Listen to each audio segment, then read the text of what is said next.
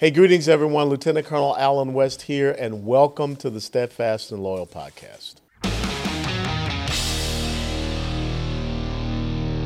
You gotta light 'em up before they burn it down. Better dig deep, put 'em in the ground. But on their hands, they're hellbound. Sing a song. Ooh, they're gonna burn it down. Sing a song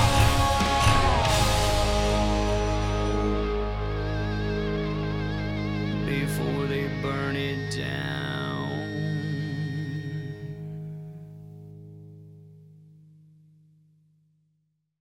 Well, hello, Patriots. Trebo, President, United Patriot Coin. I'm sure a lot of you have heard the story on how a $20 gold coin 100 years ago would buy a gentleman's really nice suit. And at the time we're making this video, gold sitting around $1,912 an ounce would still buy a gentleman's nice suit. But I want to take you back, maybe not that far ago, a time most of you should be able to remember, the year 2000.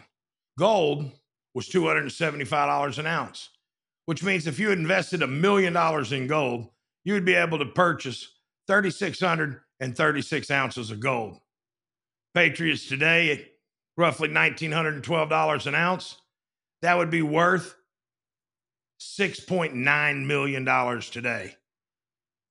Just another way to encourage you to be your own bank. Stay safe, be prepared, Patriots.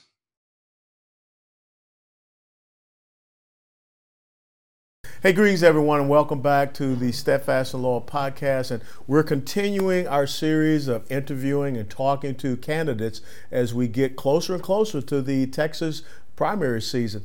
20 February, early voting will start here. It will end the 1st of March. And then, of course, Super Tuesday, the first Tuesday in March, which is the 5th. That is the Texas primary election day. We've talked to a lot of folks running for state House seats, state Senate seats, but now we get the opportunity to talk to someone that's running for a United States congressional district, and that is Clinton Dorris. And Clinton Dorris was a former United States Army veteran, a long-range reconnaissance. Yes, sir. Absolutely, in Desert Shield, Desert Storm. I was over in the 1st Infantry Division. He is now working with the United States Space Force, but he heard the call to duty to continue his oath to support and defend the Constitution. So Clinton, who is a graduate of Texas A&M, Yes, sir. Gig'em Aggies, Cool. Welcome to the SEC. We had a little fun with thank y'all you. up in Knoxville this year. Absolutely. Luckily, we pulled that out. But talk to us about your background. Talk to us about why you decided to run for this seat where the Congresswoman Kay Granger is stepping down from. Yes, sir. I think it's a great opportunity. And I'm Alan. No, sir. Well, you know that's hard for me to break, but we'll do call it. you Alan 10 times and we'll get there. So, long story short, I've been in and out of government and wearing a uniform, as you're fully aware of. And had some really exciting roles in my little career of running the Lunar Lander program at NASA for a little while, and then when the Obama administration came in and shut that program down, I actually went over to the Pentagon and ran a $12 billion counterterrorism program, the ISR task force. I'm sure you recall that as well, for a 3-star. And spent some time in Afghanistan helping to save lives there. What right? part of Afghanistan? Well, largely Kandahar, but I ended up all over the place. I was down in Kandahar from 2005 to 2007. Okay.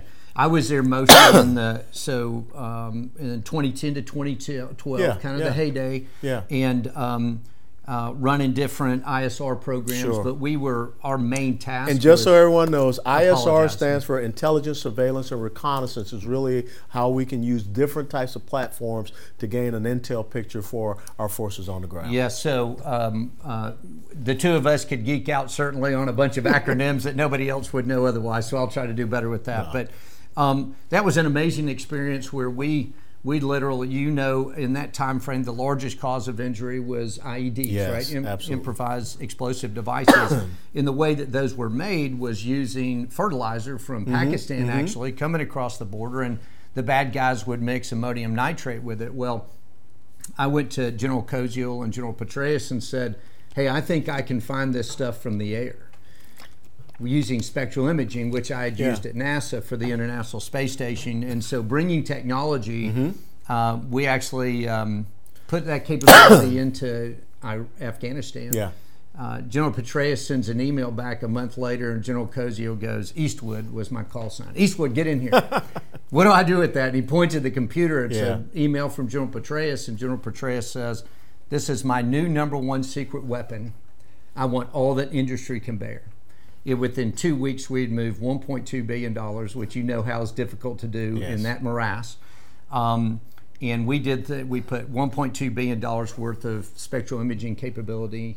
We pulled hundreds of metric tons of HME, homemade explosives material, off of the battlefield. And so I bring this up because, I'll never get an award or a pat on the back or any of that, which I don't need. But we saved countless lives, limbs, eyesight, and traumatic brain injury. The mission I'm on today makes that look like child's play. So fast forward, I left that. I went out to industry, Sierra Nevada Corporation, which you've probably heard of those guys. They're the largest privately held DoD contractor in the country. And I ran a $500 million to $1 billion profit and loss there, modifying aircraft. So all the preponderance of the aircraft that JSOC uses for Delta Force and SEAL Team 6, whether it's transport or ISR, we did that. I left those guys and started a nonprofit for international security and foreign affairs, which might be a little surprising. There's a category for that. And specifically to identify technology and get that back into the warfighter's hands. So things like, we've represented companies that have bulletproof laminate you can shoot out, but the bad guy can't shoot in. We make field expedient armored up vehicles for JSOC example. About 3 years ago, the United States Space Force was being stood up, right? President Trump, and a bipartisan decision on the Hill, which is pretty miraculous as well. I know. Decided to start a new service, and they called me to join and help them stand up. And much like yourself, I'm sure, I'm certainly a sucker for service. And I answered that call and raised my right hand for the 5th time, actually. And I ran the intelligence shop for Space Operations Command. And then a year ago, felt like I'd done all I could and was leaving. And one of the 3 stars came to me and said, we'd like you to stay. We don't want you to go. And I go, well, that's nice of you, but not compelling. That turned into, well, we think you might be the only one that can solve this problem. And I go, well, that's flattery, still not compelling. What's the problem? And the problem is China. And the problem is that we cannot do a sufficient job protecting and defending our capability in space. And what does that mean to us from a military perspective? Well, all they have to do is jam our satellites, and we no longer have neat things like GPS, which we all love to use around the country. I grew up on map and compass. Yes, sir, me too, right? And so, unfortunately, I don't know that we even train our infantry to do that anymore. Definitely in artillery, we don't. And so, what that means is, if for the viewers, right, in my mind, we have a 3-foot reach. China has a 10-foot reach. We have a 20-foot reach as long as we have GPS and can use our exquisite weapons in order to leverage that distance or standoff. When they jam those capabilities, we no longer have standoff. And what happens when the commander-in-chief says to the Department of Defense, we are going to defend Taiwan? What do we say? Yes, sir, 3 bags full, right? We literally have people in the Space Force that think if it's too dangerous, we won't do it. Let that sink in. To the audience, what that means is we'll lose 2 carrier groups in about 5 minutes. That's probably 20,000 kids on the bottom of the Pacific Ocean. It only gets worse from there. I would argue that you can't even launch an F-35 without GPS lock. What do you want to bet? Oh, I believe so. Right? Yeah. I don't know for sure, but I'll put a 99% on that one. So fast forward to what does that mean for America and the population? Our entire financial district depends on the precision timing that comes from our space assets. So all they have to do is jam our space assets, and we can't do as much as pay for a tank of fuel or a cup of coffee, right? The trickle-down effect of that is monumental. So about 4 weeks ago, I was briefing, about 4 months ago, I was briefing all the 3-star generals in the Space Force. Here's the problem. I want to make sure there was no fuzz on the problem, because some of them don't want to admit there's a problem. I literally had a 3-star general ask me, well, what's the return on investment for solving this problem? Now, as a former Army... Yeah, he can understand the lies. So, with a long pregnant pause and trying to maintain my composure and lack of expletives, I said, well, how about our grandchildren and yours aren't speaking Mandarin Chinese? Yeah. And I know you've been talking about China for a very long time. Yeah. It's here. Yeah. It's now. That told me I may not be able to solve this problem with the same people that created it, or at the very least allowed it to happen. That was the first inclination I had, that I might need to run for Congress. Okay. And solving that problem is monumental over the amazing things that we were able to do in Afghanistan and Iraq to prevent deaths, right?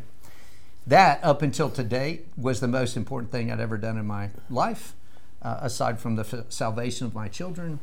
And now we're on a new mission. And God's aligned the path and calling to go solve that problem. I've even had the number 2 ranking member of the House Armed Services Committee say, Clint, you know more about space than anybody on the committee.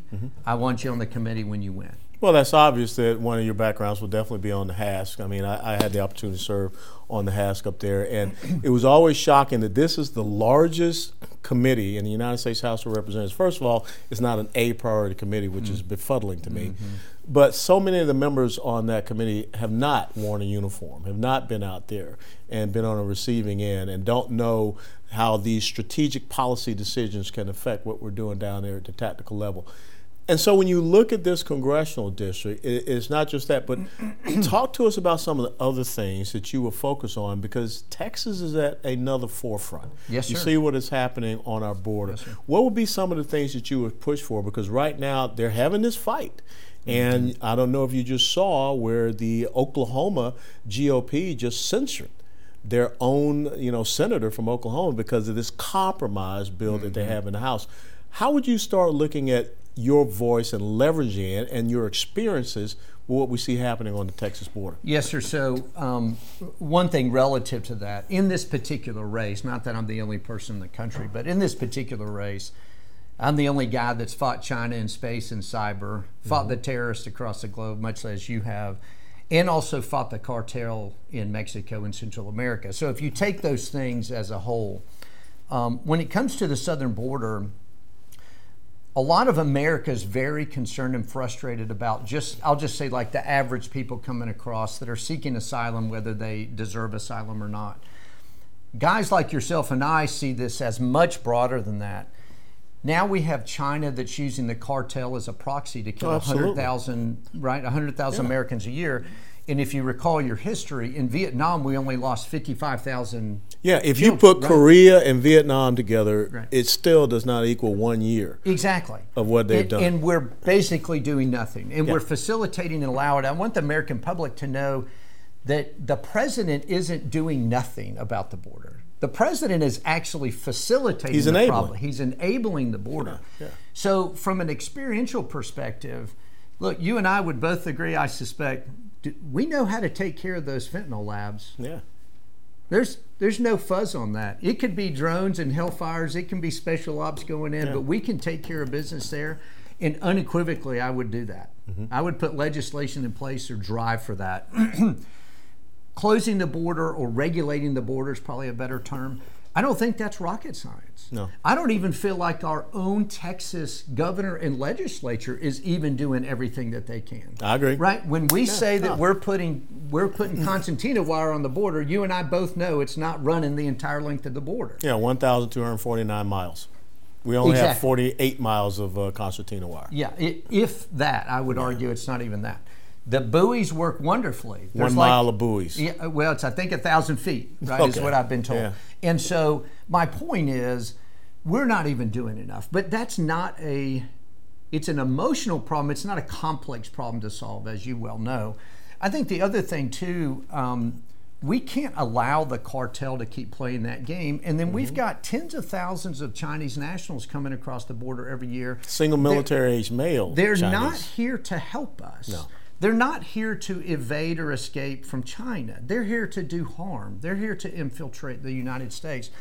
And the same goes for the terrorists, right? There was you probably saw this YouTube video or Twitter video recently of a military-aged male with a very distinct Arabic accent, and the reporter asking them, where did you come from, right? He said, you'll soon find out. You'll soon find out. And I did a little quick video in the truck. You know what he's telling you?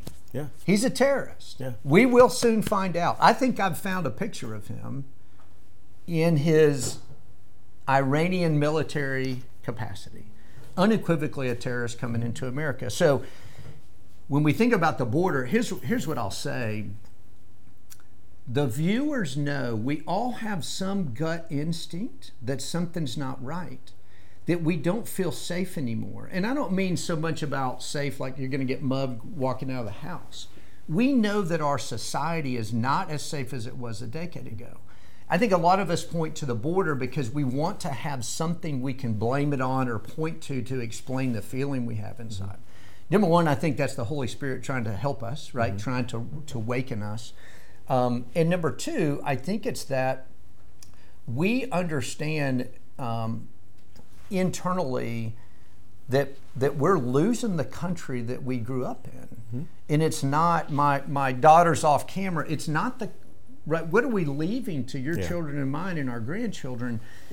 So those are very significant things. It's not just the border, right? Like someone wants to portray it. We are allowing the enemy to infiltrate inside the country. I will not be astonished if we have 500 terrorist attacks in the next 18 months. And well, that's the big concern, and it is a system. It is the economic impact that it has. It is the impact on our domestic and national security. It is the healthcare impact. I mean, who would have thought that we'd be talking about measles, coming back into the United States of America and all these things. So that being an issue, this big thing, and you and I have had experience with this, when you see a president that is talking about nationalizing a National Guard in order to do an unconstitutional thing, which is aiding and abetting people, how can we in the Congress, what would be your stance? How would you lend your voice to say, not on my watch, with the Texas National Guard? Yeah, I think obviously the Texas delegation of congressmen and the two senators, congressmen and women, have to band together on the crazy, right? Yeah. I think it also requires that as a community in Congress, right? You know a lot of congressmen. I've spoken to probably 35 of them in the last couple of months. What was very encouraging to me is that the folks that I did speak to were fairly accomplished people in their own rights. They were in D.C. to actually make a difference. They weren't necessarily the crazies you see on TV every day, right? And so that was very encouraging that there are people that guys like yourself or me can pull a team together, right? Because it's a teamwork. And if you will, create the insurgency that stops those kind of ridiculous things, right? I'm certain there are plenty of ways that Congress can rise up against those type of things. I think the administration, I actually took a screenshot of a quote from the president the other day where he's even saying it's time to do something on the border, right? What I will tell the people is that when the director of the FBI finally comes out and says twice in the last 45 days that all the red, indicators are going off that we're going to have a terrorist attack, it's not because he's concerned we're going to have one. It's because the intelligence is telling him we're going to have one, and he's trying to get in front of it to save face. Yeah. And so those type of things, we have to be far smarter about this, right? My fear isn't a 9/11. I think we're smart enough to avoid that. Yeah. My concern is that 500 individuals with a deer rifle, not a black rifle, a deer rifle can go put 2 bullets into the right building at a substation for power, and all of a sudden 25% of the power is knocked out in America. And by the way, from a supply chain perspective, the most difficult thing to get right now is large power components. I mean, they're years for long lead items. So we could literally have a significant portion of our power grid shut down for 24 months because we can't even get the equipment. Or you could have something similar to what you saw October the 7th in Israel, where they go after a small rural community. Absolutely. And, create that type of terror. Let's move on from the national security, foreign policy thing. Without a doubt, when you look at our fiscal situation in the United States of America, of course, you listen to the news now and they're talking about how great the economy is, whatever. That's because we have too much government spending.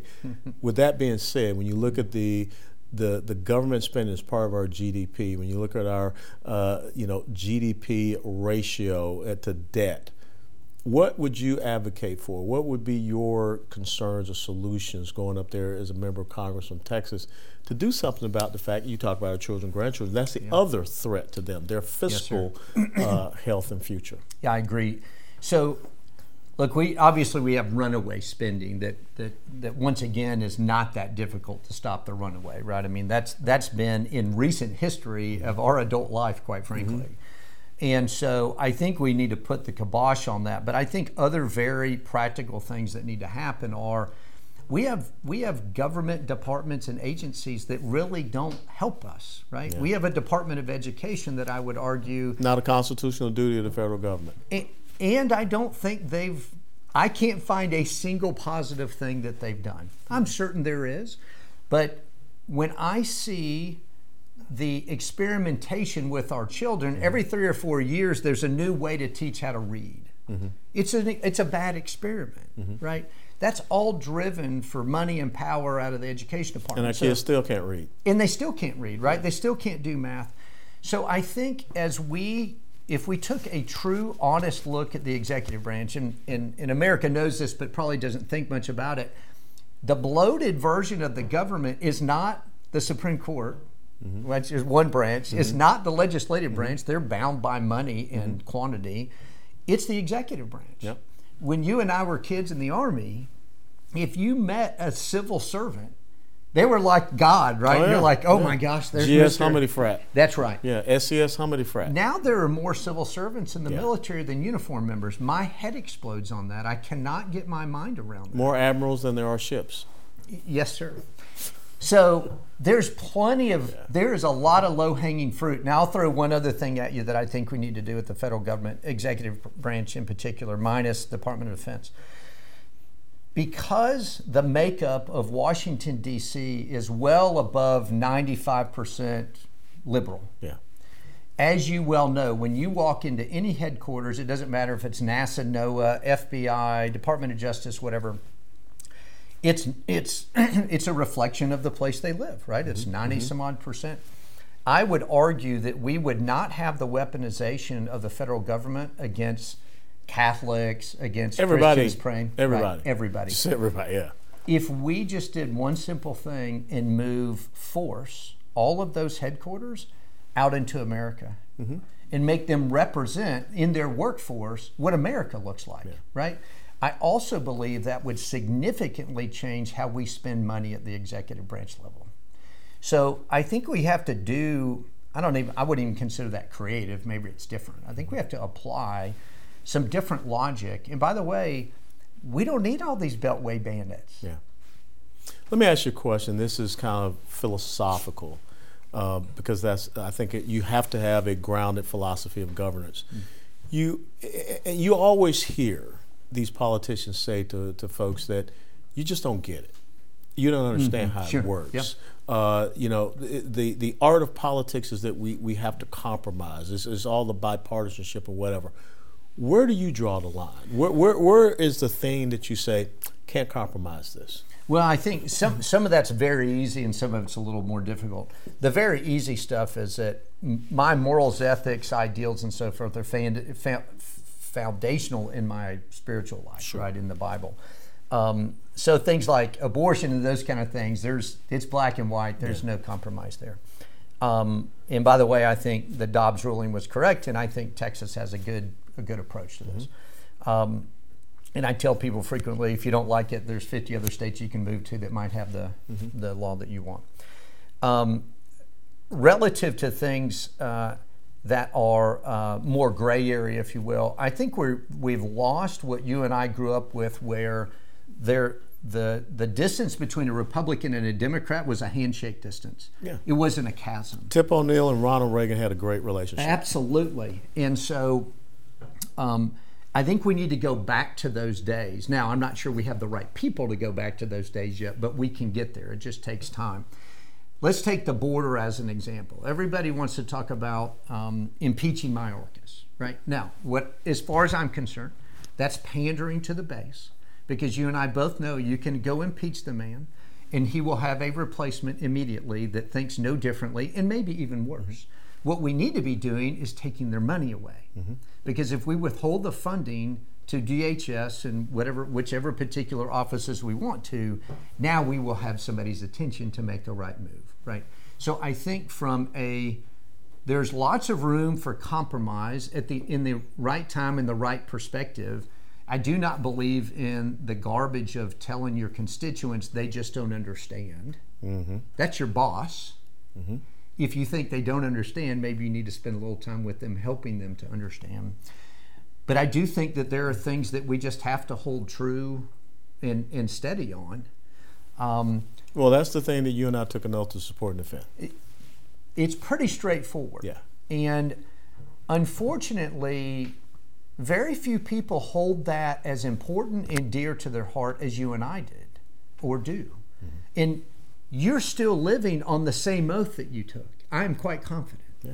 I am too. Yeah. Right? Even though I'm no longer a Space Force guy. Mm-hmm. I had to resign, obviously, to run for Congress. Of course, yeah. Conflict of interest. That's right. Yeah. So, and I'm happy to do that. So I guess what I would say is we have folks on both sides of the aisle that want to spend their time in front of the camera, legislators, with nothing but no, right? We always call them like Captain No. Yep. Right? There's no value in that. Now, they may be pandering to their constituents and think, well, this person's sticking it to the man. This is awesome. Mm-hmm. What you and I both know is what a 4-star general told me a long time ago. You might not like the people you work with, but you still have to work with them. That's true. Right? So we need to get back to adults being in Congress. And when it's compromise, it's logical compromise. It's not winners take all. And it's solutions. Right? And true solutions, right? And I have great hope, and I know we can get there. Let's talk about your race, because as you said, you live out in Aledo, which everyone should understand is just a little bit west from Fort Worth. You just stepped down from your position with the Space Force, and you're coming in here. What are the major challenges or obstacles you see in your race? Because we have a very short cycle here in Texas. I mean, when you think about the filing deadline is the 11th of December, and then the next thing you know, a couple months later, early voting starts. What do you see as the challenge for you to be out there and be successful in this race in CD12? Yeah, I think the challenge is the same for all of us. It's name recognition. Mm-hmm. There's 5 of us in the race. There's really 3 top contenders, if you will. And the challenge, frankly, for all of us except one individual is the establishment, mm-hmm. right? So the establishment wants to pay for the person they want to pay for. Oh, yeah. And that is not me. The political oligarchy, that's what I call it. Right, absolutely. Yeah. So even though one of these individuals is a state rep who's done a lot to neuter conservative values in Austin, mm-hmm. now he wants his coronation to go to D.C. and I suppose do the same thing. The blue bloods of Fort Worth, of the establishment, just, when someone says, hey, it's such and such's turn, well, here's the check. Here's the check. And so that facilitates the name recognition, right? But in essence, we've all started kind of at the same place. So I think it's really, we also everybody needs voter turnout. I mean, we still are at like 10% voter turnout. It's horrible. It's horrible. And it doesn't matter what the demographics is. I mean, even, in the church, it's a dismal turnout, right? Yeah. And so really we need America, not just my campaign, right? We need America to recognize the blood that has been shed for our right to vote, mm-hmm. and to actually be civic-minded, vote the whole ballot. I mean, there's mm-hmm. nothing more ridiculous to me than somebody that will stand in line for an hour to vote, and they vote the top of the ballot. 30 seconds. And then they don't vote the rest, right? And so, as you well know, right, in politics, it takes money to advertise to get your name out, right? So we're always all certainly deficient on the funds that we would like to have to get the word out. But between financing, people just physically voting, and being informed. It didn't take 5 minutes to go look at the candidates for this race. Will there be a debate? Have there been candidate forums? Great question. I've been in a handful of forums with 4 of the 5. The 5th individual that feels like it's his coronation never shows up, which is quite telling. And frankly, whether I think these forums are productive or not is not for me to choose. No, you're supposed to show up. It's part of the process, right? So it shows the lack of genuineness of that particular candidate. Respect. And respect, right? Now, I'll be the first guy to say none of being elected should be about kissing the ring or how big of an activist you've been or whatever, right? I joke with people. I think my 30 years of service to the country and moving all over the country to serve, which you've done as well, is probably has a little more stature than being a precinct leader, right? For my qualification to run for Congress. But it's the typical things. We need resources, we need volunteers, and we need people to go vote. Last question, and you won't be answering to me. You'll be talking to the camera, because this is the one thing I ask everyone. There are a lot of people across the country that see this podcast, not just here in Texas, and definitely not just in your congressional district. Why is Congressional District 12 in Texas important for the United States of America? Yeah. Couple minutes. So what I'll say is certainly in Texas, it is the most, or one of the most, if not the most important district in the state. It is also very important across the country. In fact, it is the largest, most influential district that is not Democrat. So there is a lot of money going into trying to change this particular area. Obviously, we have a lot of jobs and a lot of industry. F-35s are assembled right here in our district. What I'll tell the American people about politics today, more than likely, it may not be your particular congressman that you're frustrated with, but there are plenty that you are frustrated with. And so it's important to look at these races, not just from who you get to vote for, but also who you get to support around the country. And certainly if you're in Texas, it matters. So as an example, I was at a fundraiser a couple months ago for a very long-standing Republican congressman for New Jersey. And I actually wrote him a check for a couple of big reasons. Number one, we can't afford to lose a single seat in the House, right? We're down to 2 right now, 2 votes, I think. Yep. Number 2, he is surrounded by crazies, right? Not just Democrats, but the crazy Democrats, and he needs our support. So what I'll tell you is I need your support, whether you're in District 12 or in Texas or in the country, because we need good people in D.C. That's how we change the problems that we have. So I would implore everybody that's watching to lift your head a little bit and don't just look locally, but definitely look around the region that you live in and look outside of your state when there are good people that you need to stay in Congress, and also people that you need to work to replace with better people. Excellent. How can people follow you? How can people support you? Yep. My website's the easiest way, and it's ClintDorrisForCongress.com. F-O-R or 4? F-O-R. Okay, good. Thank you. Yes. We had a debate over that, as you can imagine. ClintDorrisForCongress.com. You know, when I was up as a member of Congress back in 2011, we created a PAC, Political Action Committee, called the Guardian Fund. Yes, sir. Because the thing was, I wanted to support military and minority conservatives to get up there on Capitol Hill. And it is a little over a decade old now, and it continues to do very well. And so you have my support. Thank you you, have sir. my endorsement, Airborne, God all the bless way, you. gig 'em Airborne. Aggie, Yes, all right? And go out there and win this, because we have got to have more men and women serving in suit and tie or whatever attire, because they've worn a military uniform and they know what it means to put their life on the line when they say that they will support and defend the Constitution of the United States of America. So I want to thank you for taking the time to be here. And like I said, you got my backing, you got my support, you got my endorsement. Great. And ladies and gentlemen, please follow Clint Dorris and give him your support. It's so important we maintain control of the United States House of Representatives. They are the keepers of the purse string, and wouldn't this be the great guy to have on an Armed Services Committee in the House of Representatives, because he's been there, he's done that, he's got quite a few t-shirts. And if you enjoyed this podcast segment, please click the like button and share it with others. And until next time, steadfast and loyal. Before they burn it down.